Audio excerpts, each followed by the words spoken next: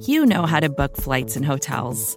All you're missing is a tool to help you plan that unbelievable travel experience. That's why you need Viator. Book guided tours, excursions, and more in one place. There are over 300,000 travel experiences to choose from, so you can find something for everyone. And Viator offers free cancellation and 24/7 customer support for worry-free travel. Download the Viator app now and use code Viator10 for 10% off your first booking in the app. Find travel experiences for you. Do more with Viator.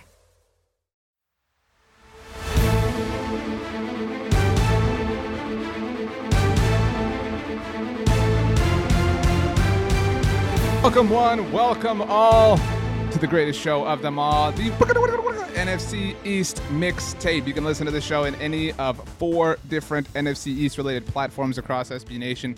Blog of the Boys for Dallas Cowboys coverage, Bleeding Green Nation for Philadelphia Eagles, Big Blue View for New York Giants, and Hogs Haven for Washington Commanders. You can also watch this on the Bleeding Green Nation YouTube channel or the Blog of the Boys YouTube channel. I say this, it is a product that is put together by our fantastic producer, Rachel Prevet, also of Bleeding Green Nation. He is Brandon Lee Gouton, also of Bleeding Green Nation. I am RJ Ochoa of Blog of the Boys.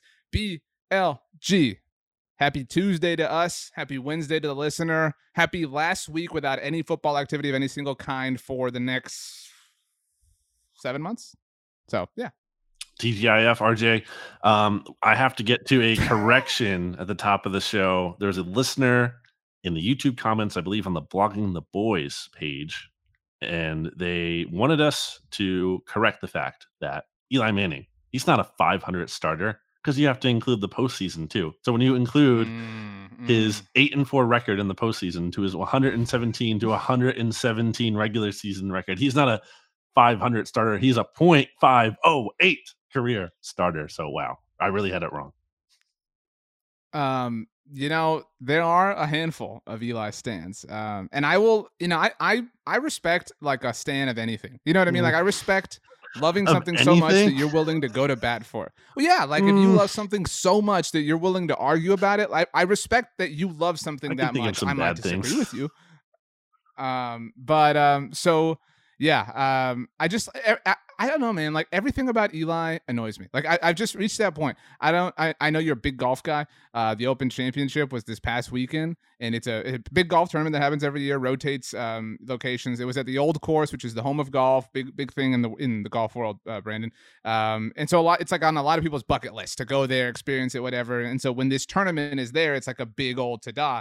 And I saw Peyton Manning posted a photo on his Instagram story. It was him and Eli. And I was like, man, that's so cool. Peyton's getting to like be there, experiences. Then I was like, but Eli's there. You know, like it just like irks at you. On this subject, I don't know if I've ever said this on the NFC's mixtape. I tried to make a nickname for Peyton Manning catch on that never did. And I want to get your thoughts on it. Okay. People called him the Sheriff, right? Which I think was kind of dumb. Like that, you know, wasn't a better name for a Cowboys player. Exactly. Thank you. I've long said, Brandon, that teams' rings of honor should be called something to do with their like mascot. Like the Broncos should be like the stable of honor. You know, the Jets could be like the hangar of honor. You know what I'm saying? So I love where your head is at as we start this episode. But Peytonium, I wanted that to be his nickname so badly. It's like some, dude, that sounds cool. Stuff right here. That sounds cool. I wanted to get your take on one last thing before we started. Today, we are going to put together our NFC East All-Stars from a special teams perspective. And because that will only take 5 minutes, we are then going to discuss our biggest questions heading into training camp. Biggest questions, obviously, for all 4 teams. Are you ready for my final thing? Because I was told by many people to bring this up to you. All right. So I'm going to make this a compliment for you. You are really good at eating food, like better than most people, if that makes sense. Like you're so willing to try things, willing to explore, willing to combine flavors and, you know, pair them with drinks and things like that, and understand, you know, the chemistry of eating food. And I respect and admire that about you. I love you, Brandon. Anyway, so I will be the first to admit that as a child, I was a bit of a picky eater. And that's the case for a lot of children. I used to eat my hamburgers plain and dry. I was one of those, you know, like I don't want my food touching sort of things. And I think that I decided at some point that cheesecake was gross. And then I forgot. I think I decided that and then forgot. just because I was like, ew, cheese. I don't want cheese on my burgers. Cheese, you know what I mean? Again, I'm not like defending this, 5-year-old decision. At the age of 5-year-old, not that it's actually a 5-year-old decision. And so last Friday, my wife and I, somebody gave us a cheesecake and we brought it into our home. We were watching some friends on the tube, having a good time. And she got up to get a piece. And I said, looks kind of good. And there's an episode of Friends where Chandler and Rachel really love a cheesecake. And I always kind of thought like that looks kind of good in that episode. And so she was like, it is good. You should try it. She's, as my wife, she's like, quick, get over this stuff. Try different foods, whatever. So she's introduced me to, I wouldn't love Brussels sprouts if it weren't for my wife, is one example. So I tried the cheesecake and holy crap. That's my bad. I'll take that L. I was missing out for a long time. I'm so glad you brought this up because I actually brought this up. So I heard this, I believe, this morning, Tuesday morning. I think you brought this up at the end of Monday Football Monday, if I'm not mistaken. At some point, yeah, I did. Yeah. And I listened to it. I listened to the first half like yesterday and the second half today on Tuesdays we're recording, and I got so mad, so viscerally mad when I heard you hadn't had cheesecake in your entire life. You're older than me, which like I get so mad that I brought it up to Elizabeth and Holden, who are Paul's parents, who I saw this morning when I ran into them because they're big listeners of the mixtape as well. Because they were like, "Hey, what do you got going on today?" And I'm like, "Well, I had to do the mixtape." And then it instantly clicked that I was like, "I'm so mad that RJ said he had never had cheesecake. It's such a ridiculous thing to say, and also to not do, to never have cheesecake in your life." And I'm glad you finally had it because it's good. What kind did you mention what kind? I didn't, and I got a lot of like, you got to try this, you got to try that. There were all sorts of like, and there was so many people who made that like they literally have a factory for like, there were that joke was made a million times. It was strawberry cheesecake, and there were like thin slices of strawberries on it, which were great. And so after the first couple of bites, I said, "Man, this is really good. I'm gonna eat like." Because it was most of a cake that we were given, by a neighbor, and she was like, "No, you're not." She was like, "You'll see, like, kind of as you're done with that piece, like it's a little bit more filling than it kind of meets the eye." And I do kind of think that I really liked it. Like, I'm not trying to at all imply or infer that it wasn't great, but the actual like cream cheese is it's a little bit. It seeps in and it just kind of expands once you hit it. I don't think this is like a Vogue take, or this is a Vogue take rather. The crust was my favorite part. But somebody recommended, I forgot what it was, to be honest, but they sent a link to me of like this, really popular cheesecake chain. I think you can like order them and they're going to be like delivered to your house wherever you live. And I was looking at the photos and one looked amazing. So as I understand, this was kind of like a conventional cheesecake, like crust at the bottom, cream cheese, fruit slices on top. I'm sure you've had that with cherries, strawberries, blueberries, I don't know, whatever. But this one looked really good, Brandon. It was like as if the cream cheese was in like a pocket of crust. Like the crust extended up and covered it on the top. That's what I want to try. To me, when you're having a cheesecake, what makes a good cheesesteak? It's got to be a thick boy in the sense of like you have to be able to kind of, if you're putting your fork in it, to kind of cut it. Let's say no, I went fork. I went spoon. That's an interesting. Yeah, I'd probably do a fork. Already difference right here. Like there has to be resistance. It can't just be like straight down. It can't be weak sauce. Like it has to be. There has to like almost like a consistency of cheese a little bit. Like it has to give you some kind of resistance. Also, to me, like you can go a bunch of different ways with it. I like a chocolate chip cheesecake. Really simple. Keep it simple and good. So here's how it came up. Didn't Rachel, where did she say had good cheesecakes? Didn't she bring it up?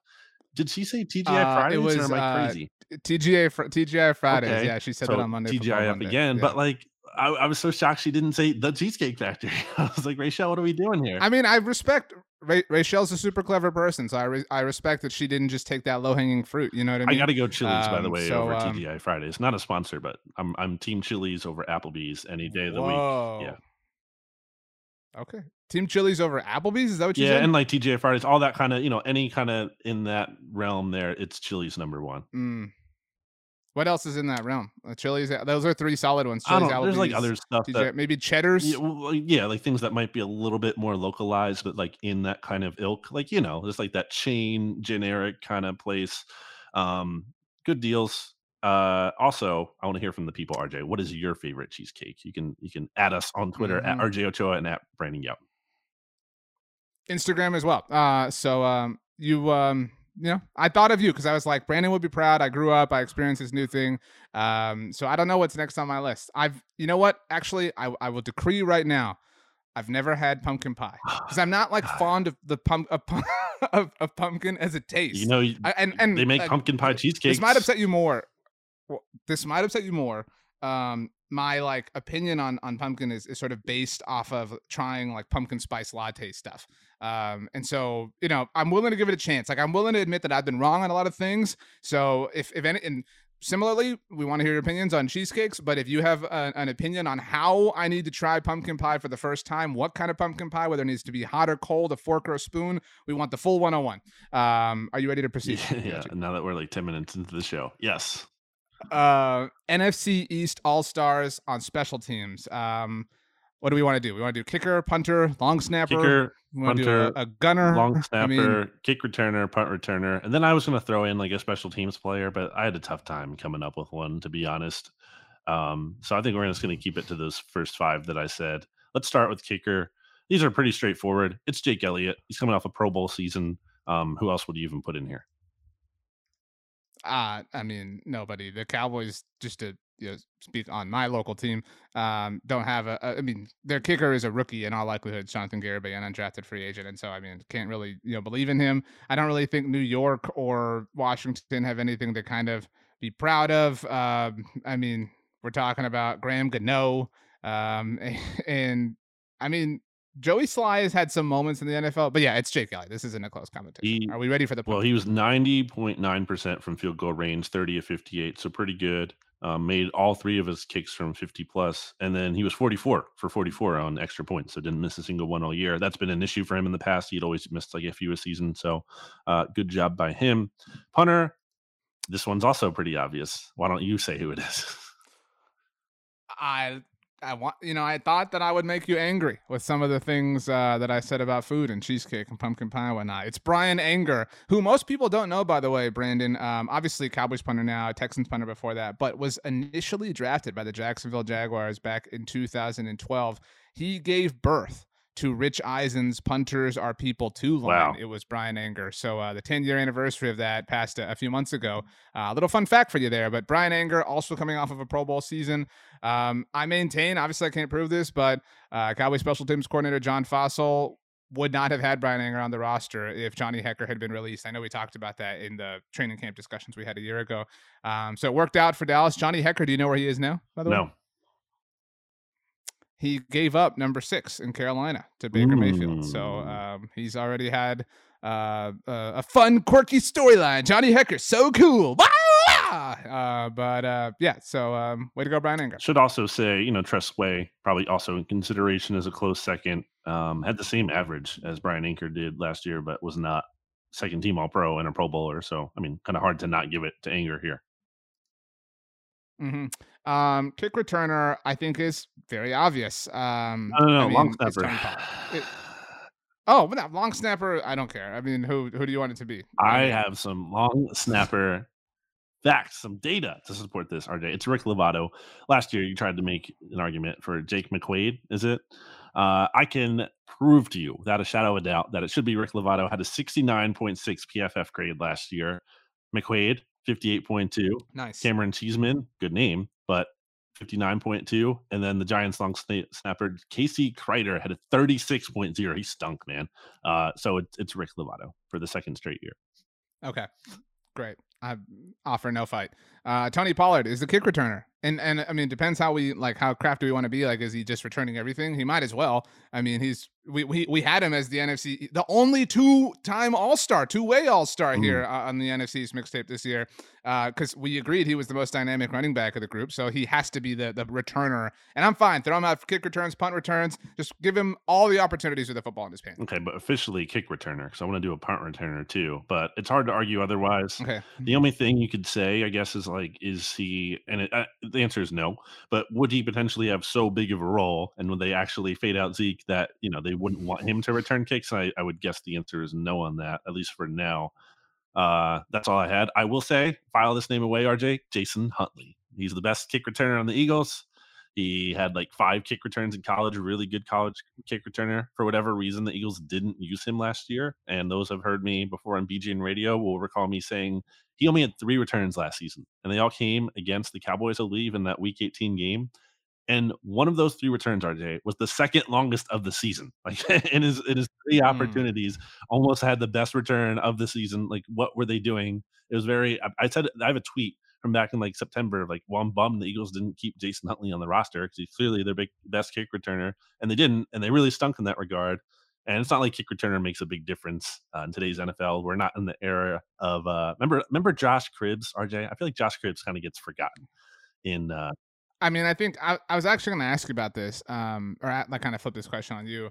Everybody remembers Devin Mhm. Hester, like obviously, like he's like, and I'm somebody who believes like put him in the Hall of Fame. You know what I mean? Sure. Like obviously, Josh Cribbs was Devin Hester light. Yeah, not as good. But I was gonna ask you like who had that role, the Josh Cribbs, Devin Hester sort of role for the Eagles. Has anyone like in recent history had that role? Because there is an answer for the Cowboys. Well, it's going back a bit now, and most of his career came with Washington, so he kinda gets more remembered for that part of his career, but it's Brian Mitchell. Brian Mitchell is, like, a really good returner, Mm. and, I would say him. The Cowboys' answer, I don't know if you recall, is Dwayne Harris. He was just kind of a specialty Yeah, returner. He had some like moments as a receiver, but I remember Dwayne Dwayne Harris just Harris. kind of had this like proclivity for pulling off these like I vividly recall there was a Sunday night game against Washington. He took to the house, but always just kind of managed to kind of do the right thing, make the right decision. And I didn't want to forget. I think we have to shout it out. Tony Pollard did have a kickoff return for a touchdown last year, and it was on Thanksgiving Day against the Las Vegas Raiders, the game in which the Dallas Cowboys lost in super heartbreaking And the fashion. Raiders used to be Yeah, the team that, your guy was on after he left the Cowboys, Dwayne Harris. he initially left them for the New York Right. Giants, though, so there was a little bit of bad blood there.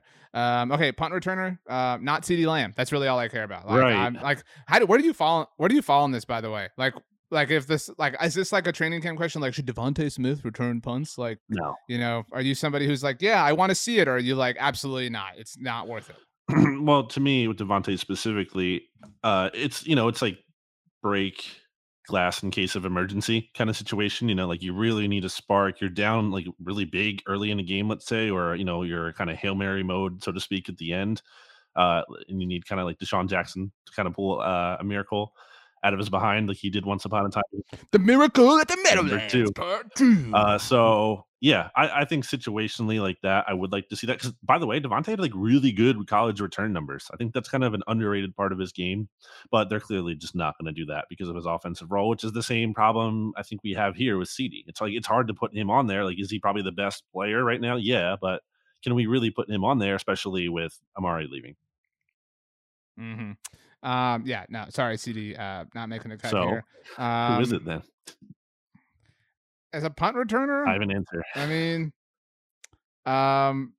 mean, if we're cheating, here, so these are the punters that our lads has listed. Mhm. Just so we're dealing in this. Alex Yeah, Erickson I for think that's the the answer. Commanders. Well, so I loved him was it in Cincinnati? Yep, that's where he was for his first 5 seasons. I loved him in Cincinnati, and so I'm down. Let's do it. Let's get a commander in here. We haven't shown them a lot of love. Alex Erickson, congratulations. Here's your official NFC All Stars He jacket. had 10.1 yards per return back in his last, kind of active season, I would say, more so in Cincy last year with the Panthers. Still had 23 returns, dropped down to 8.9, which is still decent. So his career is 8.1. His worst years came earlier in his career. Since then, he's been better. Has what? No, hasn't have a touchdown yet, and isn't like he's not like Darren Sproles or Dante Hall or someone truly electric back there. But he's like a Mhm. guy who like knows how to get positive yards. And yeah, you'll take it. And like, I think it gets underrated, and not to be the like, oh wow, he knows what he's doing, but like, not. It feels like not every return man in both a kick and punt return situation fully knows the rules. You know what I mean? Like, there always tends to be like an example every season of like somebody who just like understood something in a different way. Randall Cobb. And so Back when he was on the Packers, or was it him? Yeah, I think it was him. Or who was the other guy? Finley? No. What's his name? 88. Ty Montgomery.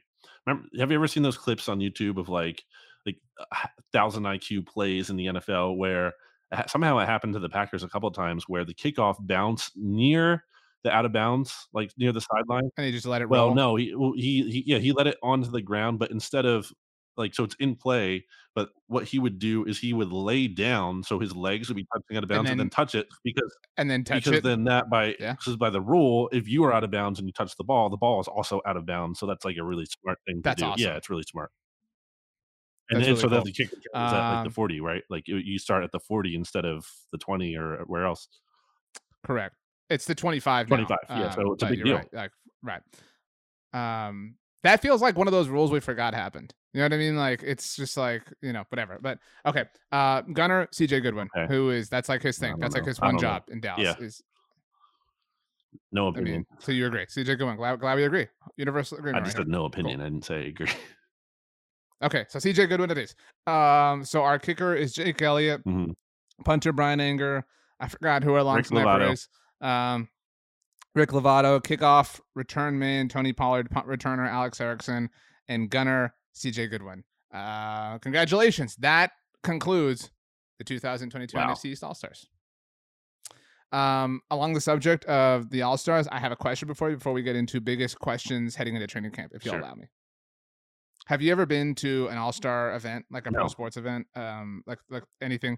What do you think would be the most and least interesting? And you can answer anything. So like for the NFL, it's really only the Pro Bowl. You can't be like, oh, I missed back in the day when they had the like awesome things. Like, yeah, we all miss that. Like that would be great, but that's not a real thing. You can say All-Star Saturday Night in the NBA. I have been to that. So you can see the dunk contest, 3-point contest, etc. The All-Star Game, you could say the Home Run Derby, which we just had, and tonight, Tuesday night, the night we're recording, is the MLB All-Star Game. So what would be the coolest experience? What would be the least cool experience? I don't know. I've never really thought about this, RJ. Probably, I think the NBA All-Star Game, I think probably would be the coolest to go to. That's my answer. And the Least least cool. cool. You have to answer both. Probably NHL. I agree. I don't think the Pro Bowl would be that cool. Yeah, that is true. I mean, I think I watched some of it this year. Not the whole thing, but I like turned it on to see some of it. And yeah, there's really nothing you can do. Everyone's like, oh, how do you fix the Pro Bowl? You can't do anything. It can't be saved. It's just, you have to do something that isn't the Pro Bowl. And even then, do people really care? No. I think the Home Run Derby would be kind of fun, I think the but Derby's it would good. get kind of old. I think it's fun. It would get kind of old. Yeah, it's not great. It's kind of cool. Yeah. So yeah. All right, cool. All right, we're gonna take a very quick break to hear a word from our sponsor, and then we're going to ask the biggest questions heading into training camp. Vacations can be tricky. You already know how to book flights and hotels, but now the only thing you're missing is, the actual travel experience.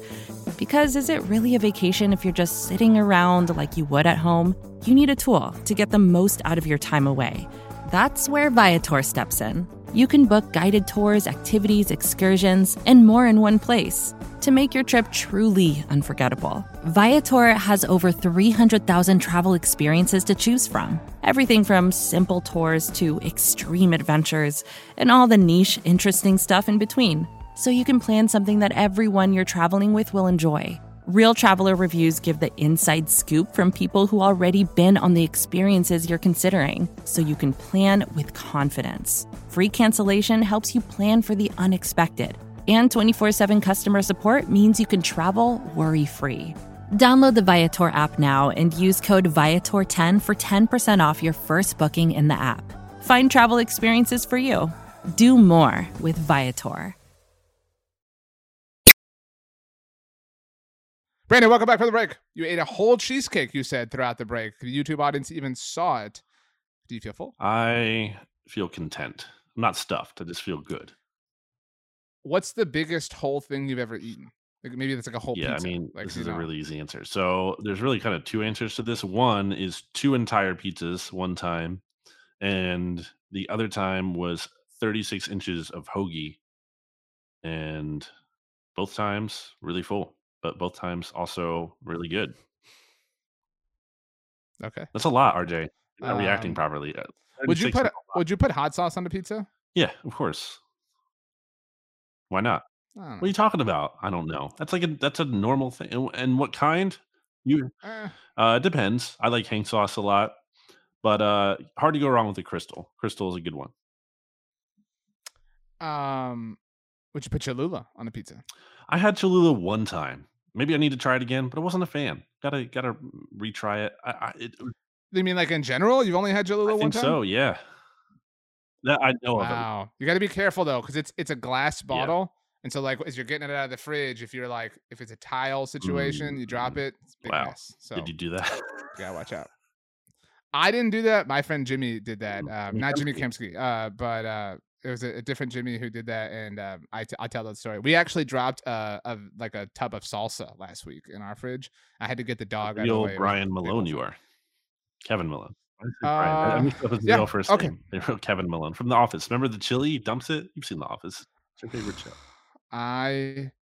I hate certain things that like have become over. Like anytime anyone makes a mess of anything, like whatever social company it is, like uses that. It's like okay, we get I it. hate You know, wasted. I actually I hate wasted food in I shows kind like of that. Like that was probably some really good chili that it just dumped all over the floor and wasted it. Also, the I don't know that it was probably really good, but probably I'm starting decent. to kind of like I hate how people treat The Office as underrated. That's a take of mine. Like I guarantee you, if either one of us, I could tweet right now.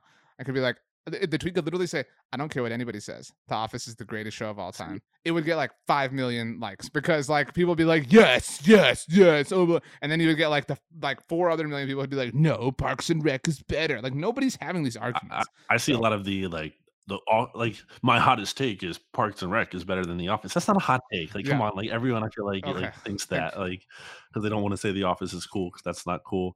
The other moment in cinematic history, or I guess I'm including TV shows in this, is in Breaking Bad, where Walter White throws the pizza on the roof. That made me so mad. And why did it have to be a pepperoni pizza? You're gonna waste the pizza anyway. Why not just make it a plain pizza? You put pepperoni on a pizza, then throw it on a roof and waste it. I could have had that. it was also very large. Like Yeah, it was a larger than right. normal pepperoni Like an pizza. extra large Um, pepperoni pizza. They could have given it to me. Instead, they threw it on a roof and they wasted it. I bet you were real pissed off when Lucy and Ethel smashed the grapes or whatever with their feet or whatever it was in I Love Lucy. I don't know. Yeah, because I saw that recently. Uh, anyway, okay. Biggest questions heading into training camp. The podcast audience cannot see this, but we even have a banner that asks the question for the YouTube audience. I guess we'll each come up with one question for each team. We didn't totally decide the rules, but I think that's fair. I guess. Let's start with Washington. Why not? Okay, you ready? Yeah, I'm gonna go first. sure. Here's my question. What if Carson Wentz is good? Mm. And I don't mean like holy crap good, but like what if he's like moderately good? Like what if he's an average starting quarterback? Like if he is the 16th best quarterback in the NFL, is that not the best quarterback that they've had, like relative to like context in, I don't know, like 5, 6, 7 years? So here's my thing on Wentz, RJ. Ooh, Here's my the thing. one point of like, how could you possibly think this would work? Because we've said that before. I've said that before, right? Especially when we did the emergency podcast and the trade happened. I was like, what is Washington possibly selling themselves on? And the only thing I guess I can think of now is that my biggest criticism of him, or at least one of them, has been the inability to be honest with himself. And going to Indy was an experience where he didn't have to be because Frank Reich was still there. And he was like, okay, the Eagles were wrong. I'm still good. I'm not back with Frank Reich. I'm all good. Like, I'm still the man. But now it's really hard, I think, for him to be in that spot given how the way last season ended. And given that he's in an entirely new building with people like he doesn't have familiarity with, I think that is the one thing you can point to and be like, okay, maybe he finally will change because the environment has changed so much. Again, I have a hard time fully believing that because I think that's kind of just baked in him at some level. But that is the only like saving grace I can think of. Yeah, like that's a really great point. Like, what if he truly has been humbled? Like, maybe that you're kind of like rewording my question. That would make sense. Like, I even think and I've made well note of this on the SB Nation NFL show, but like, I don't know. Maybe I credit the Eagles for this because like they didn't have to go out of their way to like thank Carson when they traded him away, but they were not jerks to him. And like on one hand, you have to like acknowledge Carson did a lot for the Eagles At least organization, helped them relative win a to the Super Bowl, Colts. whatever. But But my point is like the Colts have like destroyed him. You know what I mean? Right. Like I think like whatever like pent up negative energy Carson had towards the Eagles came only like from what occurred throughout the divide. I think the negative energy he probably feels for the Colts has probably come only since the divide, as they have done everything they can to like sacrifice his public image in the name of maintaining theirs. So I think Carson's probably like, you know what? It's time to grow up a little bit. This was his truly like falling on his bum. He's getting up, he's dusting himself off, and yeah, what if he's good? That could be really different, in this division. That'd be interesting. All right. My biggest question, because I already kind of gave my thoughts on that, would be what do we see out of John Dotson? Like, can he come in and be a difference maker? Because it was interesting. The machinations of what Washington had to do. They really could have traded that pick if they wanted to pay AJ Brown in addition to Terry McLaurin. They could have done that because like they traded a pick that was higher than the pick that the Eagles traded, right, for AJ Brown. So they got Dotson instead. It seems like they're really counting on him to be a immediate kind of contributor. We've talked about this ad nauseum. Like, who is the other receiver that Washington has outside of Terry McLaurin? And I think especially when you look at how Carson Wentz plays, and Carson Wentz doesn't love to go outside the numbers as much as he loves to go over the middle of the field and throw, more specifically, throw to his tight ends typically. And I know Johnson's not a tight end, but like, can he develop chemistry with his receivers? I guess you can throw tight end in there because it's not like Washington necessarily has a ton of proven options. I mean, Logan Thomas has shown potential, but he's had some injury issues. And then behind him, what do you have? John Bates, Cole Turner, like no one, no one behind him. So I'm interested to see it's an extension of Wentz. I'm not going to double up on him because he took it, but like, how is he gelling with his receivers? I think specifically Dotson. I agree. I mean, if we talk like what exists in the like world of practical possibilities, like the finite possibilities here this season, it's possible that at season's end we're saying like, the Washington has the best receiver duo in the division. That's totally possible, right? Like, I mean, it's drastically like elevated by Terry McLaurin, but if like it is not difficult by any means to come in. I'm not trying to like minimize what these players have done, but it's like Justin Jefferson, Jamar Chase, we have learned over and over and over again that you can just come in and take over the NFL by storm. What if Jahan Dotson is like cut of that cloth, and all of a sudden now you have two elite receivers, two very good, however you want to put it, receivers. I mean, that you're right. Like there a lot of momentum swings one way if he turns out to be solid, reliable, even just moderately good. I mean, he gives them, another passing option, which they haven't had. If Carson is stable, he gives them an actual literal passing option. I don't think we have any questions about the Washington defense. I think we kind of trust it to just kind of like maintain somewhat status quo. Just Chase Young's health, really. But I think we're just going to assume that he gets back at some point and is fine.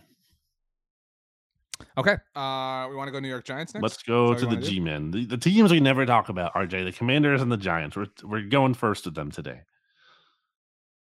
Okay, so that means you go first because I went first last time. I guess I'm just curious to see, what is it, Brian Daboll training camp? What is that like? To what extent is there a real culture change? Because we think back to Joe Judge coming in, and there was a lot of Harry High School kind of stuff going on with, making his players do laps and push-ups and all this kind of stuff. Is that an expression?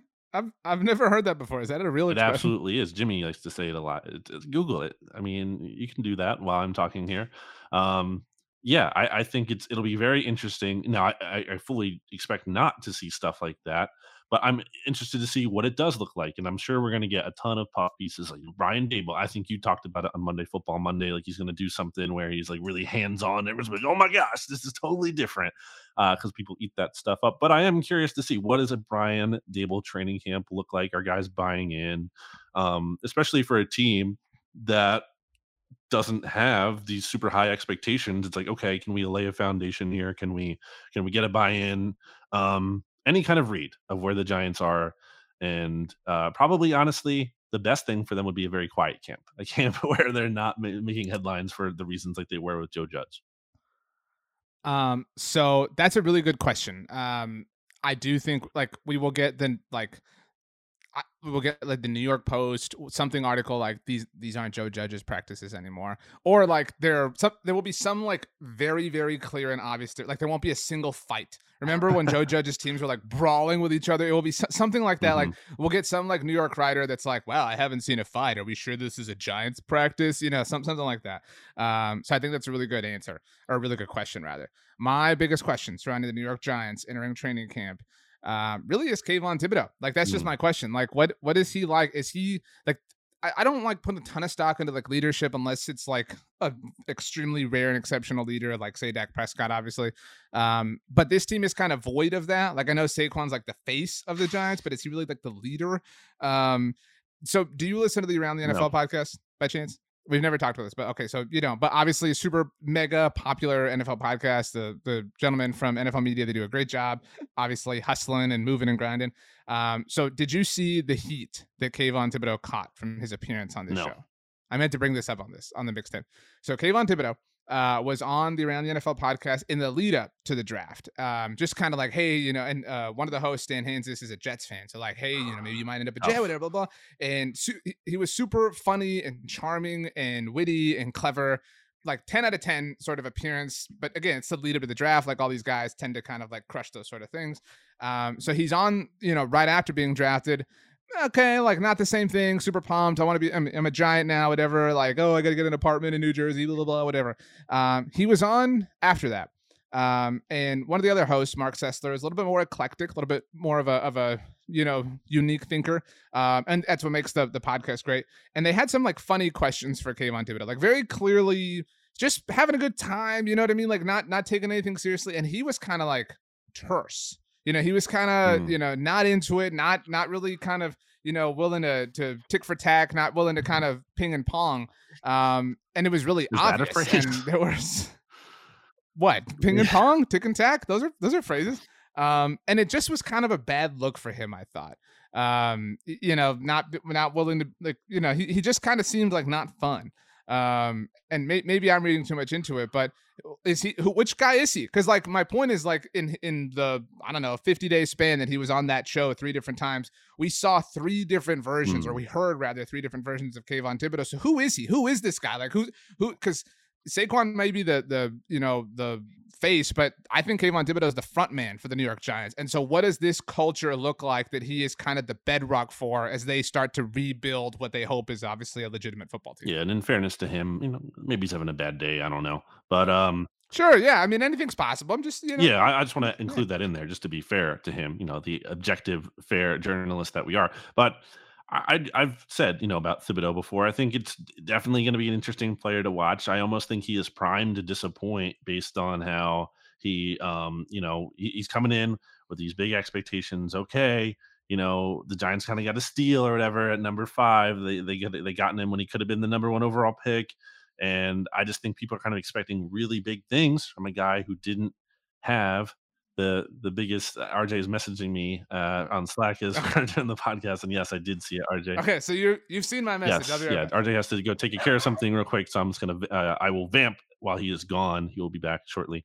So with Thibodeau, I've said it before, I'll say it again. I just think that when you see these red flags pop up, like they did with him, a lot of people want to be like, well, actually, that's just other NFL GMs just making stuff up about him to try to push him down the draft board so they can get him. And again, there's probably some of that isn't untrue.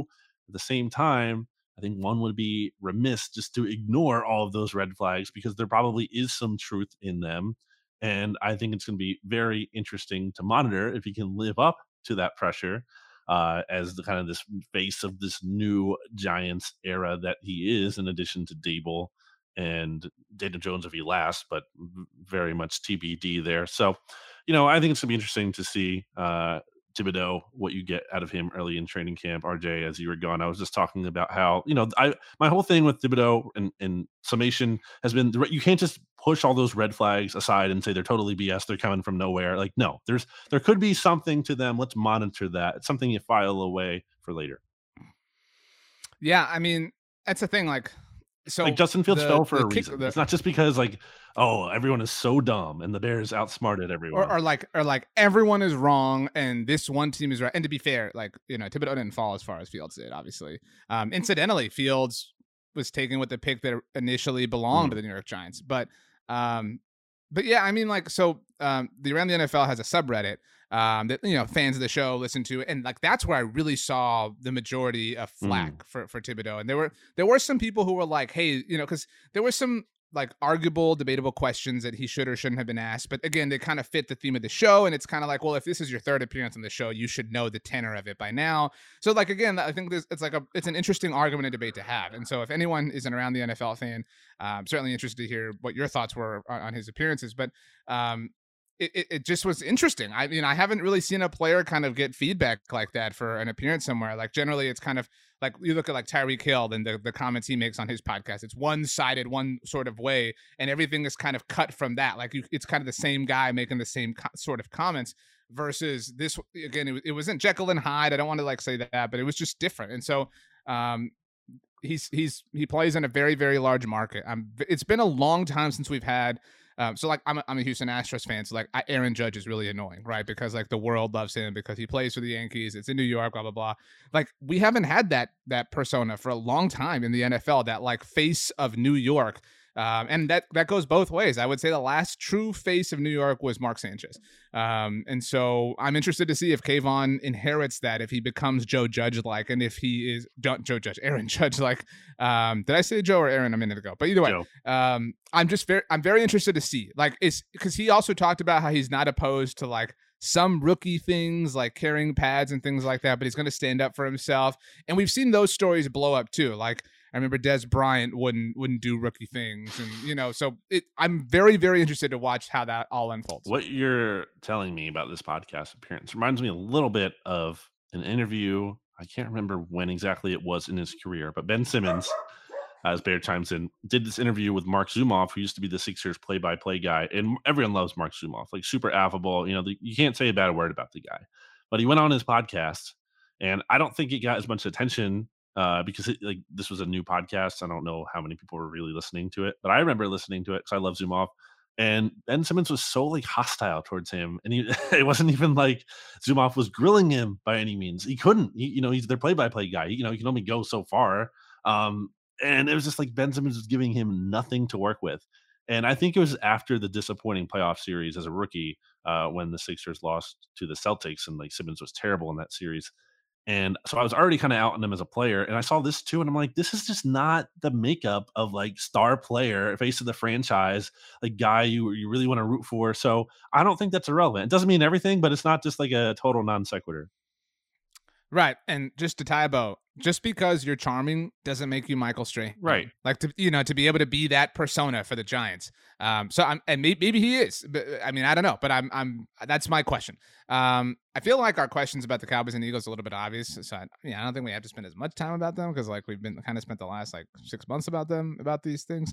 But nevertheless, my first question about the Eagles is very obvious. It might be everybody's, is like, which Jalen Hurts is, and I don't even think that's the fair question. Like, because which Jalen Hurts implies that there's like a great passer that has existed before.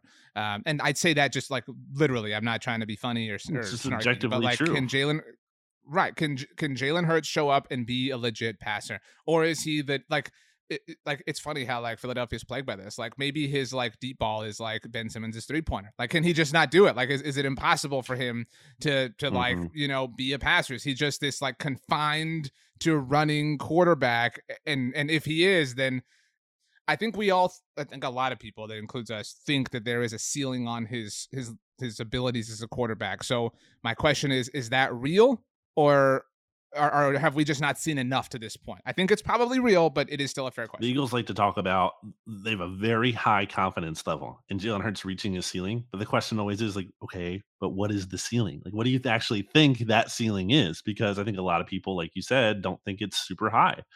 And I think there's fair reason to believe that.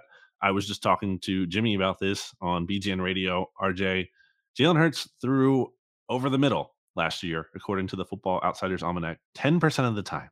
That is the fewest in the NFL. The league average, I believe, was 22%. Like, that, it's so extreme that he can't use the middle of the field. And like this stuff about him, oh, he gets better every year. Like, I mean, does he really? If he's only using the field like 10%, like, and how much better is that going to get? Because you look at someone like Russell Wilson, and that hasn't really gotten better for him. Now he's been able to have quite the career without that. But I just kind of question, and that's the other thing. It's not like just like what is the ceiling. It's like, okay, people think he can get better, sure, but like how much better? Because it can't be Mhm. marginally.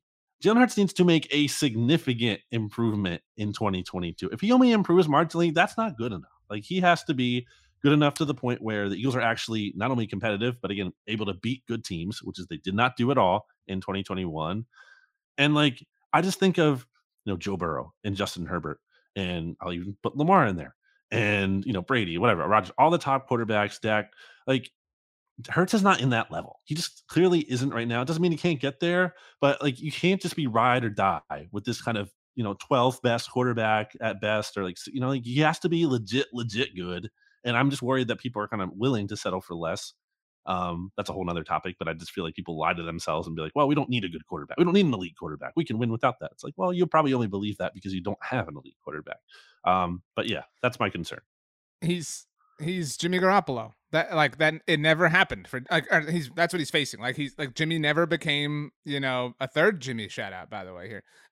Never became like an elite passer. Like he had qualities, people maintain that he has them. Again, I'm not saying like their play style similar, but like like there was a clear and It's like obvious ceiling that he opposite, really. never Like broke Jimmy through. only passes over the middle of the field. Right, right. Right, right. But you get my point. Like that's like they have a very clear and obvious limit to their potential, and we're about to either like further define that or he's going to break through it. By the way, you brought up Russell. You didn't respond when you brought up Slack a little while ago. Did you see the thing I slacked you on Monday about Russell? I don't know if I did. Probably not. He released a hype video. Russell did. Big shock here, and I don't know if you in sent it this. the videos maybe I forgot Yeah. to. So let me just describe it to you because this is actually even better. So he released a hype video. It's him like working out, whatever this and that. He's wearing his like Broncos country let's ride gear, and he has these like awesome cleats. I'm sure there's like a cool name for them. It's not my thing, but so there's like a specific zoom in on the back right of the back of the right cleat, and there's a Lombardi trophy like sewn on like in threading, and next to it is the words, or it's actually fourth, like the number 4th, fourth coming soon. Hmm. Dot dot dot. The Denver Broncos have 3 Super Bowl titles in franchise history. So it's just I'm a big believer in manifesting and envisioning things, and I'm all about that first foot forward. And I don't know about you guys. I know marching bands. They teach my cousin told me in marching band you learn to take your first step with the left foot, but for me it's the right foot because I want to get off on the right start, and so I put that on my right cleat so I can envision it every single day. Right foot forward. Fourth coming soon. I know I've only won one, but it could be my second, and the franchise is fourth, and that's why here. That's why we're here. I love this game, and I'm just so privileged to get to do this, and so and after the fourth, we'll be chasing the fifth, and I'm not trying to be LeBron James out here and counting because I know that the stories you guys will write, but that's what we're here to do in 2022. Broncos and the Seahawks never been in the NFC East, but somehow Russell Wilson comes up more than any other player, probably, maybe, and even in the division on this podcast. So there we go. Your biggest question about the Eagles? I guess since you took the Hurts thing, which is obvious, and I do think it's very important how he performs in training camp. You can't just be like, well, it doesn't matter. We got to see how he looks in the games. It doesn't only matter how he performs in training camp, but how he does perform is totally table setting for the season. My other biggest question, I guess if I'll flip it, there's really 2 big concerns with the Eagles, RJ. It's Jalen Hurts and it's Jonathan Gannon. Because just like I talk about the Eagles not beating a good team in 2021, which had a lot to do, I think, with the quarterback at some level, and also to do with the defense, because the defense got absolutely destroyed anytime they played a quarterback who wasn't Taylor Heineke or Zach Wilson or freaking Garrett Gilbert or who's the Trevor Simeon. So you can only glean so much from training camp practices, but there's more talent on this team defensively. There is thought that Jonathan Gannon is going to show more 3-4 looks, especially with the Hassan Reddick edition. and then adding Jordan Davis in there too. So will we see that in practice? Will we be seeing different looks schematically? Will we see the defense, making plays, having a good camp? Again, I think I would argue they're at a disadvantage when you can't actually rush the passer or press and things like that, especially against a mobile quarterback in practice. But basically, are we seeing more of the defense? And are we getting a good feeling about it going into the season? I guess is what I would say.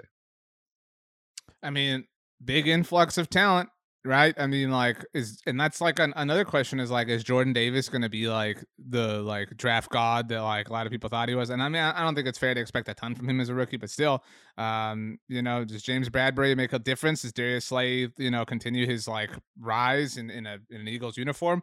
There's a lot there. I mean, and that's still where the most difficult battle is. If you're an Eagles fan or Eagles rooter or Eagles staff or whatever, is the most difficult job you have is stopping the Dallas Cowboys offense in the division. And so can you do that consistently? Because you haven't really the last few times you've played them, whether it was Dak Prescott or even Andy Dalton or whatever. So yeah. What's your biggest question about the Cowboys? Well, no, I went first with Washington, and you went second, then you went first with New York, and then I went second, and then I went first. We're kind of snaking here. So, you've got to snake back, and you go first. Well, I was asking you to buy time, but I guess I will go with what I... Oh, well, I'll buy time and say that... I have it, though. Well, okay, whenever. I was going to buy time, but it's up to you. Yeah, whatever you want. I'm going to stick with it. I was going to think if I could think of something else, but... Does the bad vibe offseason continue in the training camp? Do we continue to see evidence of things are not pointing in the right direction heading into the regular season? That could be a number of different things. Could be players, I don't know, getting into fights often, or arrested, or a bunch of injuries piling up, or McCarthy has some embarrassing moment, or there could be a lot of different ways that goes. I don't know what I'm envisioning specifically. Maybe it's Dak kind of not having the best camp of his career, different things like that. The offensive, this is what's his name? The guy replacing Leo Collins. Terrence Steele. Is he is he having a terrible training camp practice one day? Does the bad vibe offseason for the Cowboys continue into training camp? I actually asked a question, it was earlier today for me, but yesterday for the listeners on the 750, and it was how are the Cowboys going to sell this? How are they going to spin this? They always kind of, I mean, every team has their opening ceremonies at training camp, and Jerry kind of takes the mic, and it's kind of what are you selling here? You know what I mean? What are you coming out and putting a ribbon in front of to cut? It's just it's a difficult kind of product to sell. It feels like, you ever seen Jingle All the Way with Arnold Schwarzenegger? No. What? Not a big movie guy. Joking. Too long. That's okay. It's from our childhood though. It's a different. I understand if I asked you have you seen this movie that came out last week? Anyway, the premise of the movie is good.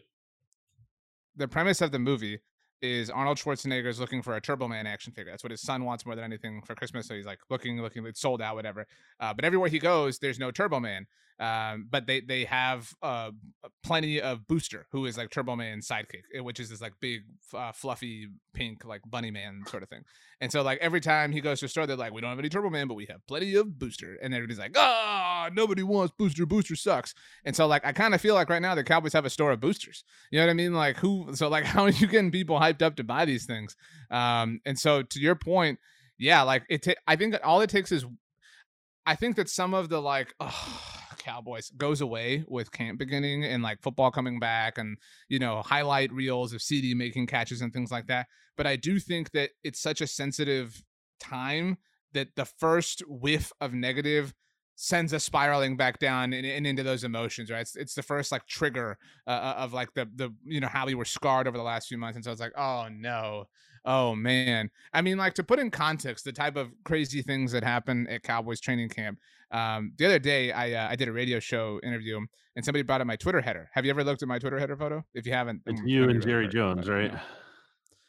Yeah, and so that day, I don't know if you recall this, Brandon. Maybe you didn't pay total attention to it because it's busy time. While the Cowboys were at training camp in 2017, I think, might have been 18. I think it was 17. Lucky Whitehead was accused of, I think it was a robbery of a gas station where he was from, and the Cowboys cut him. I mean, they had all sorts of issues going on in their team, but it was we don't stand for this. He was the player they could make an example of. And it was really obvious that they were trying to make an example of him when they had other players who had other issues on their team. And so it just kind of ultimately, it ultimately highlighted their like hypocrisy as opposed to if they had just done nothing. But so they make this big old to do about cutting Likey Whitehead, and it's only to find out that it was a case of mistaken identity, that it actually wasn't. You Lucky. showed him, and so that moment in my Twitter header is Jerry meeting the media, and he was steaming. I mean, like, he was so upset because he was like, you guys always criticize us for not, coming down harsh enough on these players. We finally did it, and it's like, dude, this blew up in your face. Now like, it's the media's just own it. So, right. So, like, my point is, like, that kind of stuff happens at camp. So, like, all it takes is one of those sort of things to send all of this back into some sort of like downward spiral. The Cowboys are scrimmaging with not one but two different teams. Have you ever heard of a team scrimmage with two different teams? The Eagles just did it last year, so yeah, and they're doing it again this year. So yeah, I feel like it's still a rarity. Like, maybe it's a new thing because they don't want to play their players in the preseason games. Right. So I'm interested to see how that goes. I mean, it's interesting to just kind of see how things coalesce. That's a good question. I mean, it really is. I think I would amend your question to say, can they withstand whatever future bad vibes come their way? Because it will come, like it's football. You know what I mean? So that's a good question. Congratulations. How do you feel about you've liked a couple of mine getting congratulated by me? What's yours?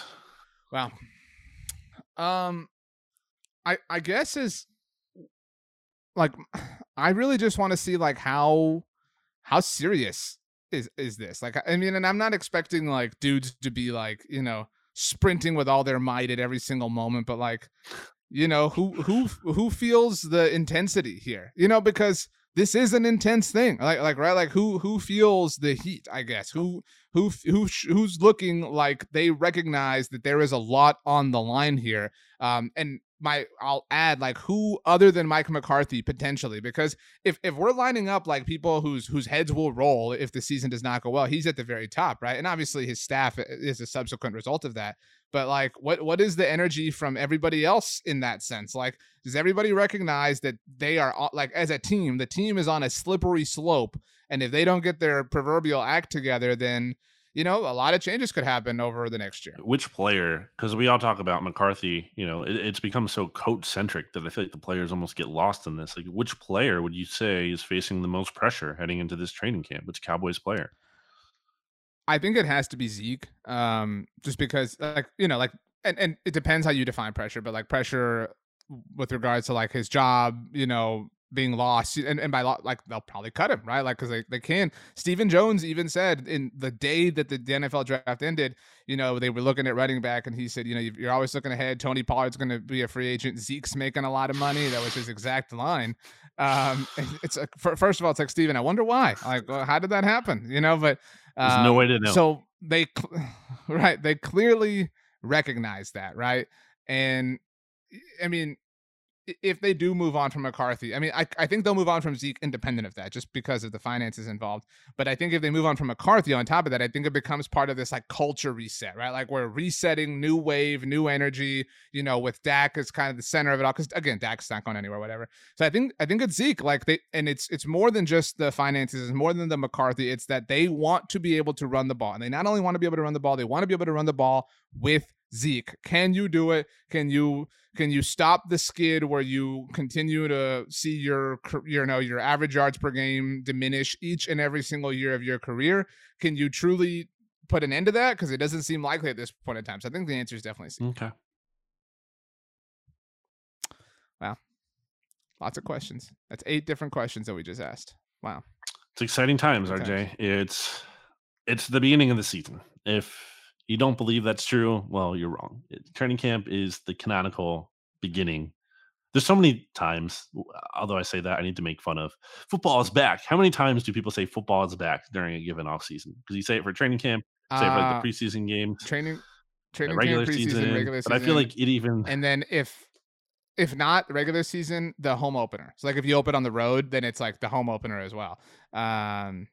Yeah, no, it's like I would actually, I've reworded a lot of your points today. I would reword this one as saying, like, how many times do people say, like, this is the footballiest time of the year. This is the greatest football week of the year, greatest football moment of the year. Like there's a lot of football rules. Like that's just like we can just admit that. Like football's the best. I mean, so wow.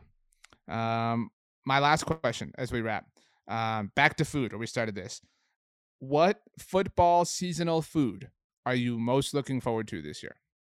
So like something that you typically only eat during football season. And you can associate that with football or associate it with like the weather and the time of year that football season runs through. I mean, I'm a sucker for all the pumpkin kind of stuff. Like, you know, there's these little, I don't even know what they're called, but there's these little pumpkin snacks that are almost like soft.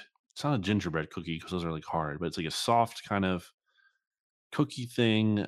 I feel like they only come out seasonally. I don't know what they're called. Get my mom to pick me up some in the grocery store because I can't even find them where I am, but there's always a bunch by her. So something simple like that. I like that. Pumpkin cheesecake. Again, I said that earlier in the show. You could try one of those maybe as your gateway to pumpkin pie proper. I think Trader Joe's has those. A lot of good finds at Trader Joe's. What about you? I'm looking forward to a good bowl of chili. Do you know what I mean? Like that's, but it's got to be like that's. I'm still a while from that. Like, cause I like it to be cold outside, like not just cool. You know what I mean? I'm gonna take that back. Looking forward to butternut squash. Just however you want to incorporate it into your meal. Butternut squash, butternut squash soup. You know what I'd like to? You know what I've never had that I think would be really good? I've never had onion soup, and I want to eat it. Like a French onion soup. Well, so I want to eat onion soup, but I want to hollow out an onion and like another like that isn't used in the soup, and then put the soup like in a bread that, ball, in the like hollowed out onion. Have you ever had that? Like doesn't with that an sound onion? Like it would be no, awesome? I haven't had that. No one has ever had that. It's Dude, not a real thing. How is that not a real thing? That has to be a real thing. Like you put it, maybe this is what I'm envisioning. That's intense. You put the onions, the hollowed out onions, in like a cookie tin, and you pour the soup in, and then you sprinkle some cheese on there. You bake it for like 5 minutes, get the cheese nice and crusty on top of it, firm up the onions a bit. Dude, this sounds awesome. I just invented something. I mean, that sounds really great. So I'm the guy who doesn't basically know what soups are, at least certain kinds, who says gazpacho all the time when he means jambalaya. I'm not a big soup fan. Like, honestly, you shouldn't be. You're from Texas. You don't need soup down there. It's too warm. The episode of Seinfeld, the soup one or whatever, like they eat so many soups in that episode.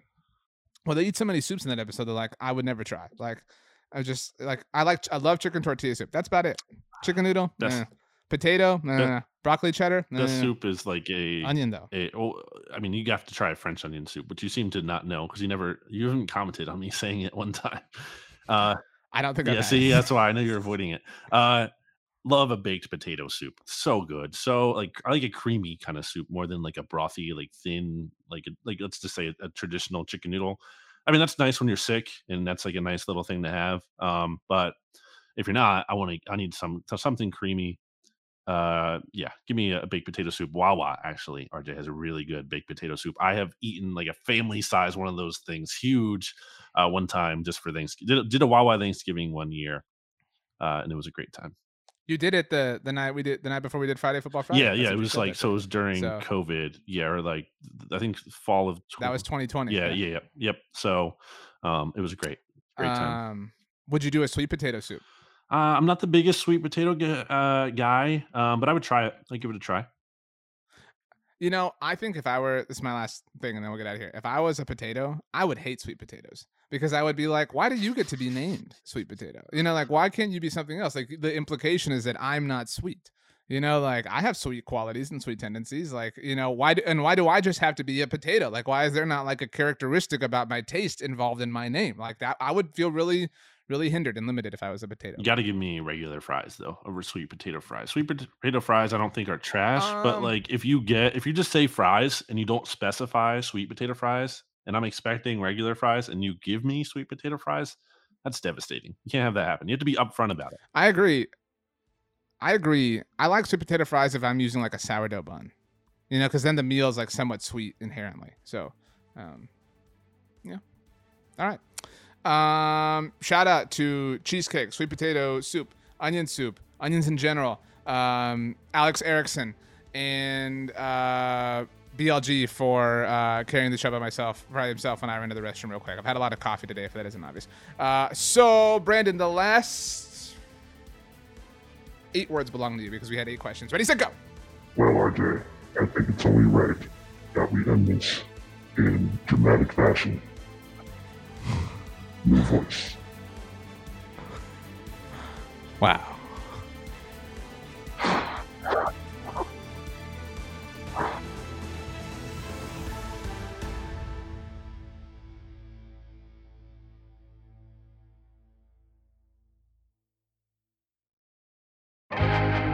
First thing in the morning, as soon as you wake up, the to-do list starts. Does the car need gas? Hopefully those leftovers are still good. Why did I get CC'd on Mom? No.